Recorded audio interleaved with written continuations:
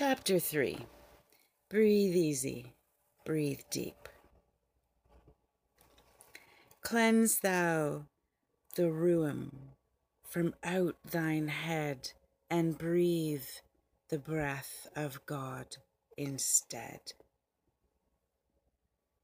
That was Rumi, 13th century Parisian mystic and poet. Strange as it may sound, becoming ill with post-polio gave me a chance to breathe. For the first time in years, I'd become mindful of my breathing, often pausing to feel the intake and outtake of my breath. Breathing mindfully is one of the simple privileges most of us take for granted as we rush around getting things done. I was struck down by polio at 11 while spending the summer at an international religious retreat center in Eliot, Maine, called Green Acre. For me, the happiest place on earth. I played with children from around the world and snuck out of children's classes to listen to world-class speakers orating on God, prayer, the future of mankind, and other fascinating topics. Every summer, my mother, my two younger brothers, and I would stay at a cottage deep in the forest, or sometimes in a room at the inn overlooking the Piscataqua River. My father drove up from New York some weekends. One day I was playing on the spacious lawn with the other children, and I suddenly dropped to the ground with a sharp pain in the back of my neck. My throat felt tight and painful, and I was unable to swallow the tea my mother spooned into my mouth to revive me. It just came out of my nose. It wouldn't go down. A doctor was called, and I was rushed to the nearest hospital in Portsmouth, New Hampshire. I was placed in quarantine ward with two other children, both of whom died before my eyes. One night when my fever peaked, the medical team was hours away from placing me in an iron lung. The paralysis of my throat muscles blocked speech, breathing, and swallowing. I was fighting for breath, and I had to be fed intravenously. The most immediately concerned was that my kidneys had grown sluggish and seemed to be shutting down entirely. It was at this point of toxic overload that most children with bulbar polio died. But I was one of the few fortunate ones who mysteriously took a turn for the better. The night of the crisis, an angel came to my bedside in the form of Helen Canterbury, a local nurse who was as round as she was tall, with hands like small hams. She was an old friend of my parents, whom we had met at Green Acre when I was still a baby. Helen must have slipped or bullied her way past the quarantine, for she sat beside me all night, whispering about waterfalls, streams, rivers, and tall glasses of lemonade.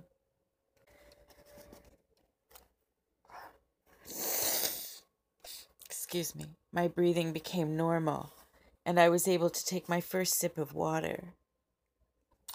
I remember that my throat muscles were so slack that some of the water went up my nose, but little by little my body remembered how to sustain itself with air, food, and drink. My voice returned gradually and was several octaves lower, and has remained so for the rest of my life. 44 years later, I received the 10 Rules for Health to help me move beyond my second crisis with polio.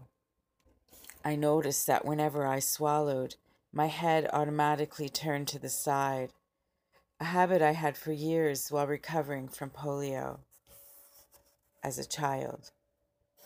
I had to remember to chew more carefully to avoid choking, and I needed to remember to breathe to build strength in my lungs. The second rule reawakened my awareness of the breath of life, which, like water, is an essential element of health. Rule 2, breathe, prana. Learn yoga, walk, or exercise every day for 10 minutes, then 15, then 20, no more. Breathe fresh air every day. You haven't breathed deeply in years. It was true. I'd become so overwhelmed by the part of our work that was anathema to me. The hundreds of emails coming in each day and growing demands to manage communication around the world, with all the accompanying administrative tasks, that I was continually holding my breath, shoulders hunched up to my ears, trying to plow through each day.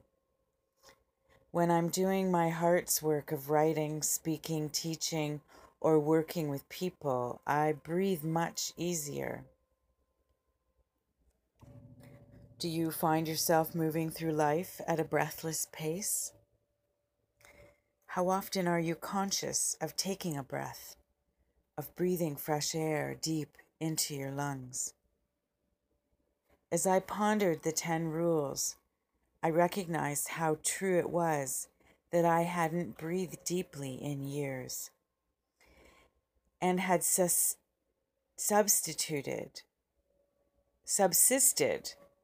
on shallow breathing.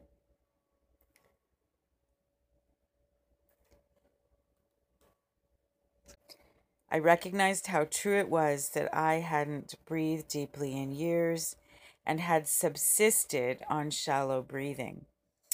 If we are driven, moving constantly on automatic pilot and very task focused, we take breathing for granted. More accurately, we forget to breathe.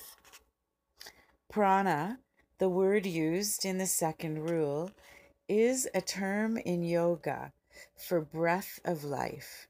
It also means vital energy.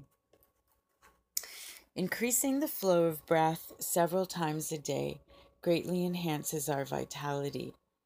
In some big cities, such as Singapore, merchants have opened oxygen bars, even at the airport, to help people refill and purify the air in their lungs. Rather than subsistence breathing,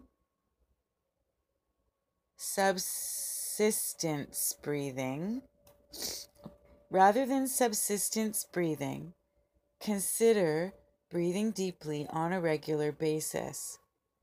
It is one of the great secrets to having abundant energy for what you want to do with your life. Take this strategic step for healing whatever your malady. Take a breather.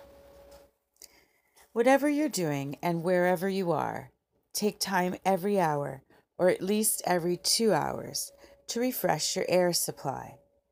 Doing so will replenish your energy flow throughout the day. Dr. Andrew Wield's highly acclaimed books, Spontaneous Healing and 8 Weeks to Optimal Health, recommend the regular practice of deep breathing. He instructs us to curl our tongues up against the roof of our mouths, a yoga position that allows full circulation of energy throughout the body. Inhale through the nose for 4 counts, hold the breath for 7 counts, and exhale through the mouth for 8 counts, making soft blowing noises when we exhale, keeping our tongues in the yoga position. This is a simple routine, yet this is a simple routine we can do several times a day, very unobtrusively, no matter where we are. It fills our lungs with giving life air. Exercise with grace. One of the most valuable lessons I learned from my illness was to set a pace of grace with exercise. Gentle exercise, such as yoga, is often the best choice for people whose lives are already too stressed. Exercise need not be seen as yet another arena for performance, but as a practice of nurturing ourselves. Rather than throwing ourselves into exercise the way we do with the constant pressure of activities during a busy day, let us create and use exercise as a breather, a way to pause in the day and refill ourselves. When we are in severe fatigue, 10 to 20 minutes of gentle exercise and exposure to fresh air can rejuvenate us. Gentle ways to regenerate tired muscles includes restorative yoga, walking, swimming, mild water aerobics, tai chi, or other movement methods, and in some cases, moderate use of weights. Practice restorative yoga.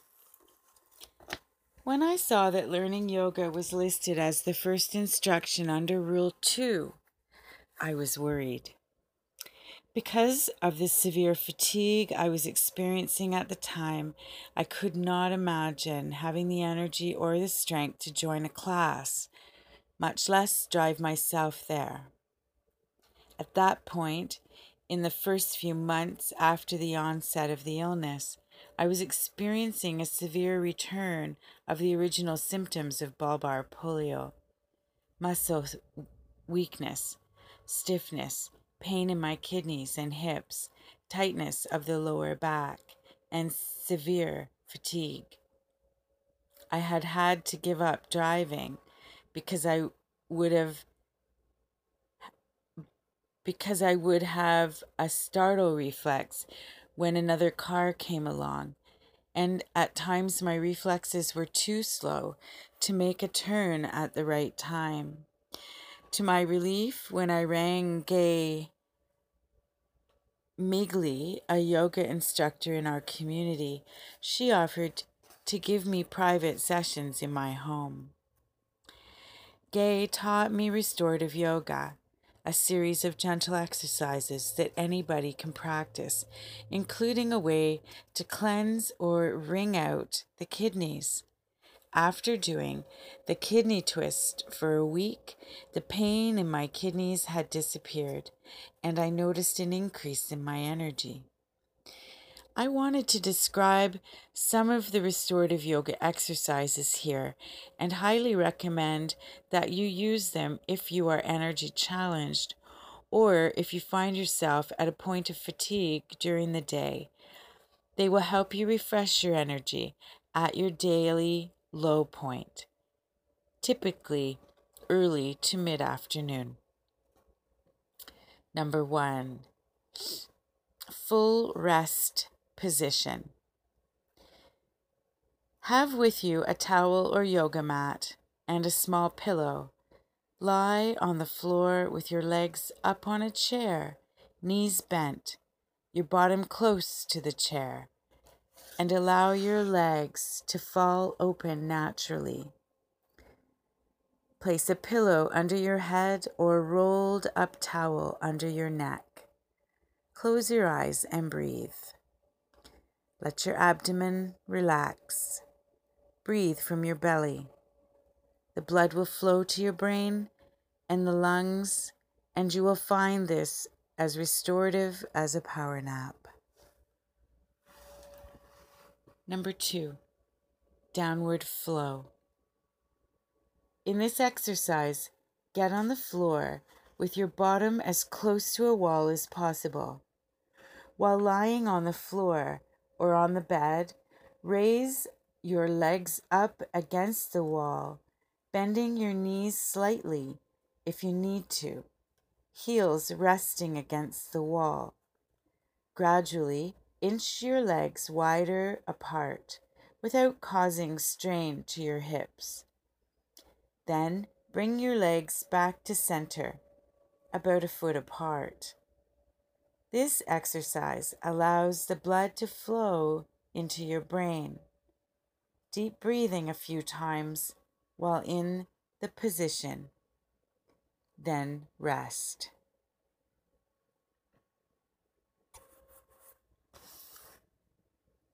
Number 3, downward flow with knees bent. An alternative is to put your feet flat against the wall, knees bent, and lift yourself up onto your shoulders from position number 2. Number 4, the kidney twist. Lie on the floor on your stomach, face down on a pillow, legs straight. Roll onto your left shoulder, moving your left arm to the right to grasp your right thigh as you move it up to a bent position. Then twist onto your back and put your right arm out to the side. Keep your left leg out straight underneath your bent right leg. Hold for several seconds. Do not strain yourself, just turn over gently. Then return to face down position and roll to the other side. Repeat the sequence. Repeat 3 times. Breathe deeply as you do this. Number 5, the bridge. Lie on the floor with your bottom very close to a chair with legs. Grasp the legs in your hands. Put your feet on the seat of the chair, knees bent, and boost yourself up onto your shoulders, keeping your body quite straight. This is very helpful for tight muscles in the shoulder and neck, as well as circulating blood and oxygen to give you a brain boost. If you do not have floor space at your workplace or would not feel comfortable getting on the floor, you can practice the following sitting exercises using your chair as a tool. Number 6, open heart shoulder stretch. Sitting forward on the edge of your chair, feet flat on the ground, knees bent.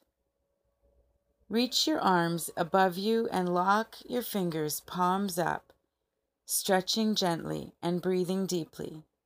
You can do this in a standing position. Number 7, hanging waterfall. Sit forward on the edge of your chair with your legs wide apart. Drop down from your waist and hang loosely, allowing your hands to rest on the floor, palms up. Allow the weight of your head to fall forward gently. Allow your spine to be stretched. Number 8, sitting forward on the edge of your chair, place one hand on the arm of the chair, the other hand on the back of the chair, and gently twist your body toward the back of the chair.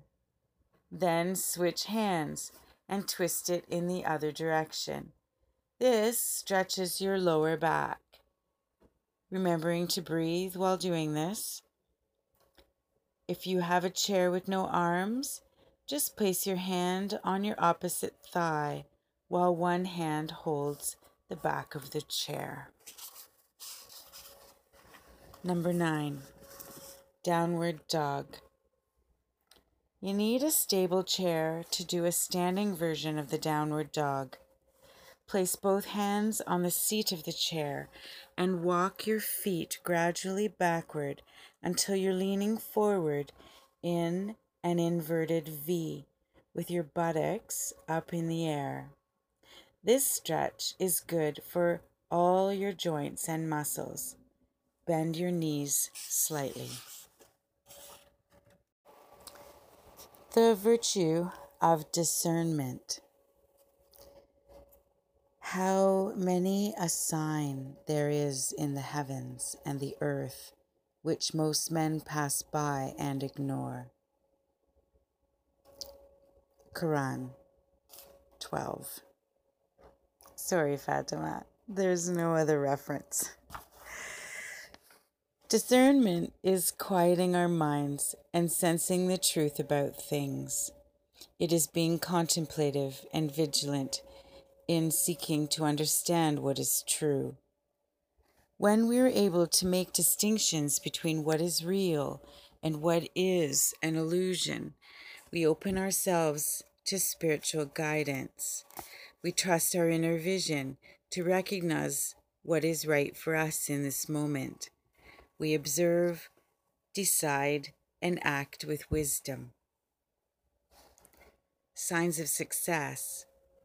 I'm practicing discernment when I think clearly and calmly, resist making impulsive decisions, perceive what is really true, seek inspiration, make wise decisions, don't try to impose my will on reality. Affirmation. I am discerning. I use my inner guidance to perceive what is real and true. I cultivate my wisdom. Exercise with moderation.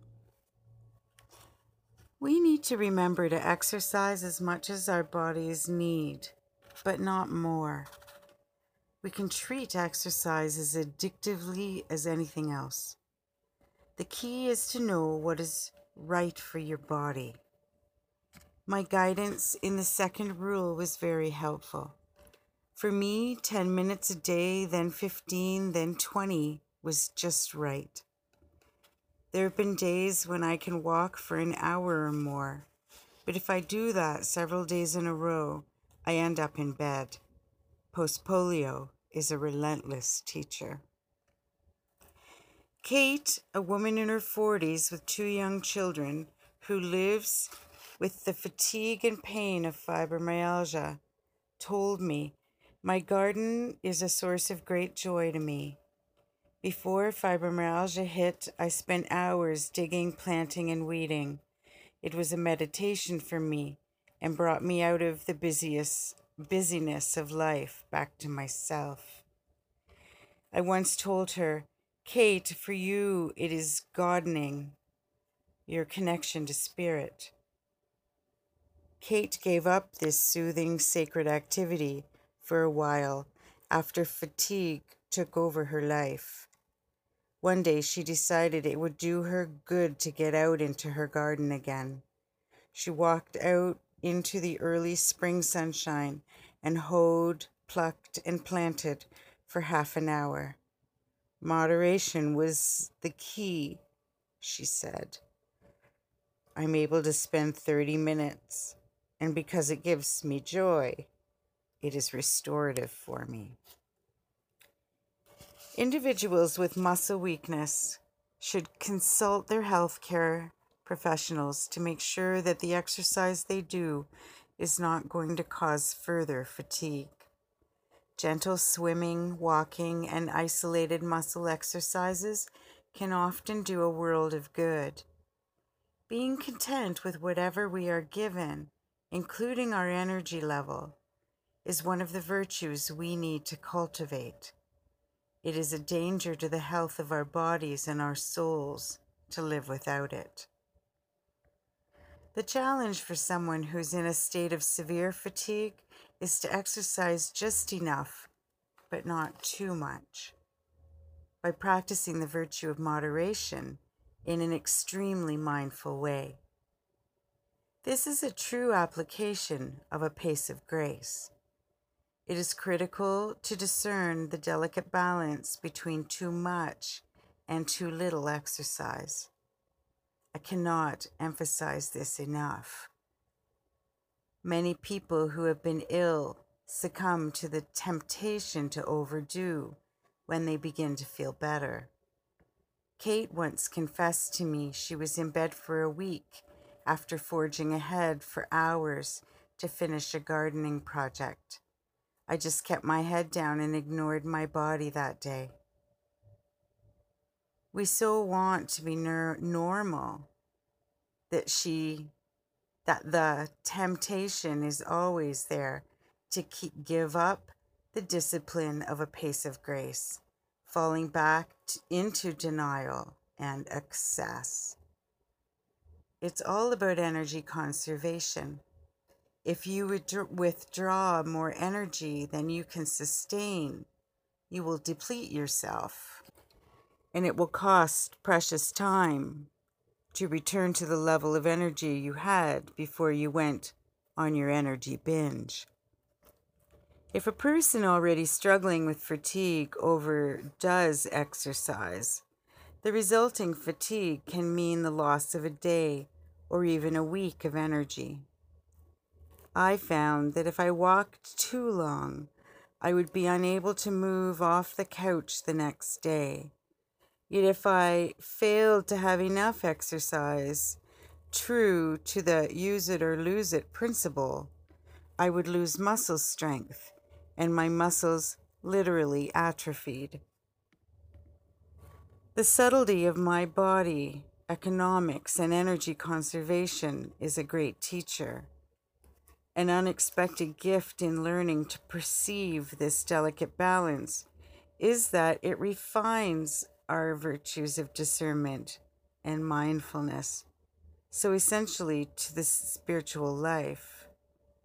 The power to make distinctions, to weigh difficult decisions, to separate the wheat from the chaff, to perceive the subtle distinctions between purity of motive and ego.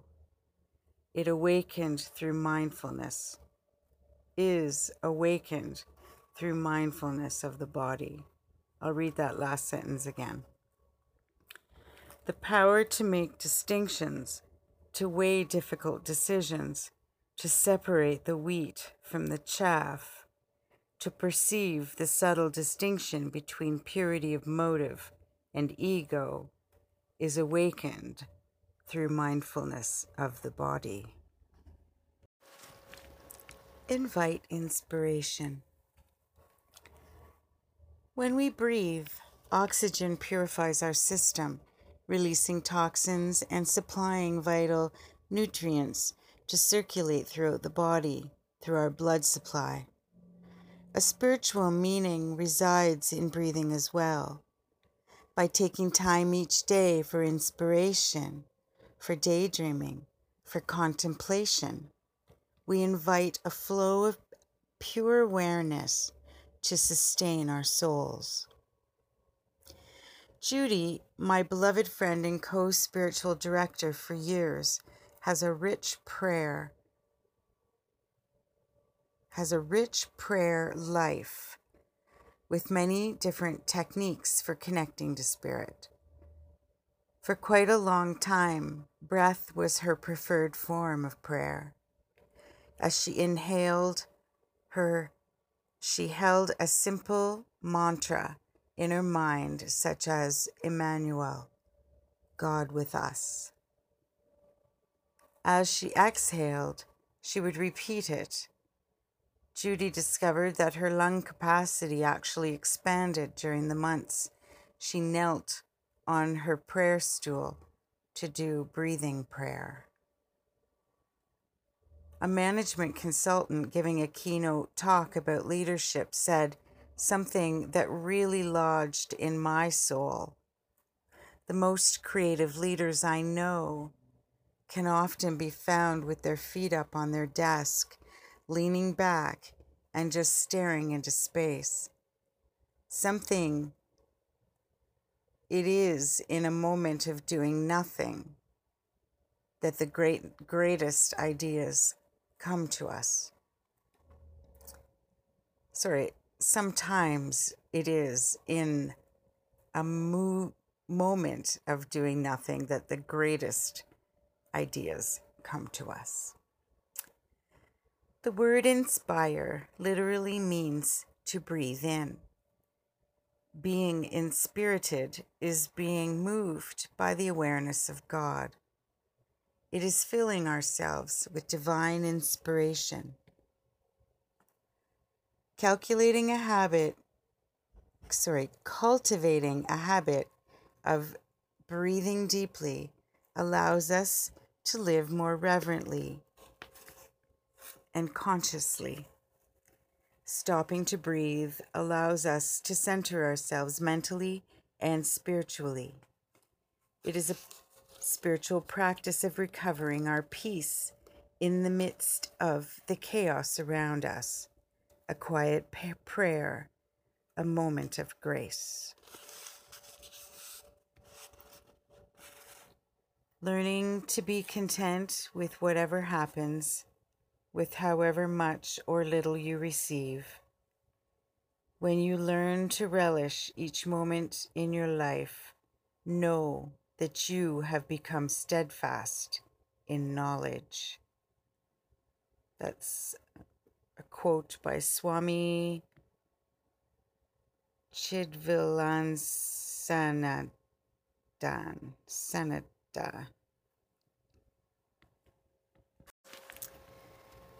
Exercise grace. Breathe the breath of life. Breathe deeply several times a day. Breathe deeply by swimming, walking, or doing yoga for at least 10 minutes, more if your body is happy with more. Do the deep breathing exercise 3 times a day. Inhale for 4 counts, hold for 5 counts, exhale for 6 counts. Take a breather about 6 hours after you awaken. Rest when you feel tired by using one of the restorative yoga positions. For example, downward flow with legs up on a chair or a wall. Take some time each day for inspiration, whether it is staring off into space or with a little more formal routine of reverence as described in Chapter 12. Summary of Chapter 3. Breathe easy, breathe deep. Center yourself physically, mentally, and spiritually throughout the day by breathing mindfully and deeply. At a regular time each day, exercise for 10 to 20 minutes, depending on where your energy level is. When your energy is low or you have fatigue, use restorative exercises such as yoga or Tai Chi to help you strengthen your muscles and regulate your breath.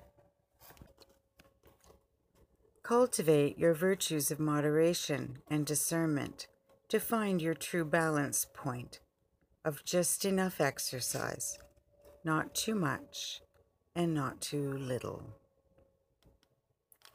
Watch out for denial and the temptation of overdoing. They will cost you valuable time and energy. Open yourself to inspiration every day. Caring for your body is an act of compassion, opening you to a healthier, more gracious life.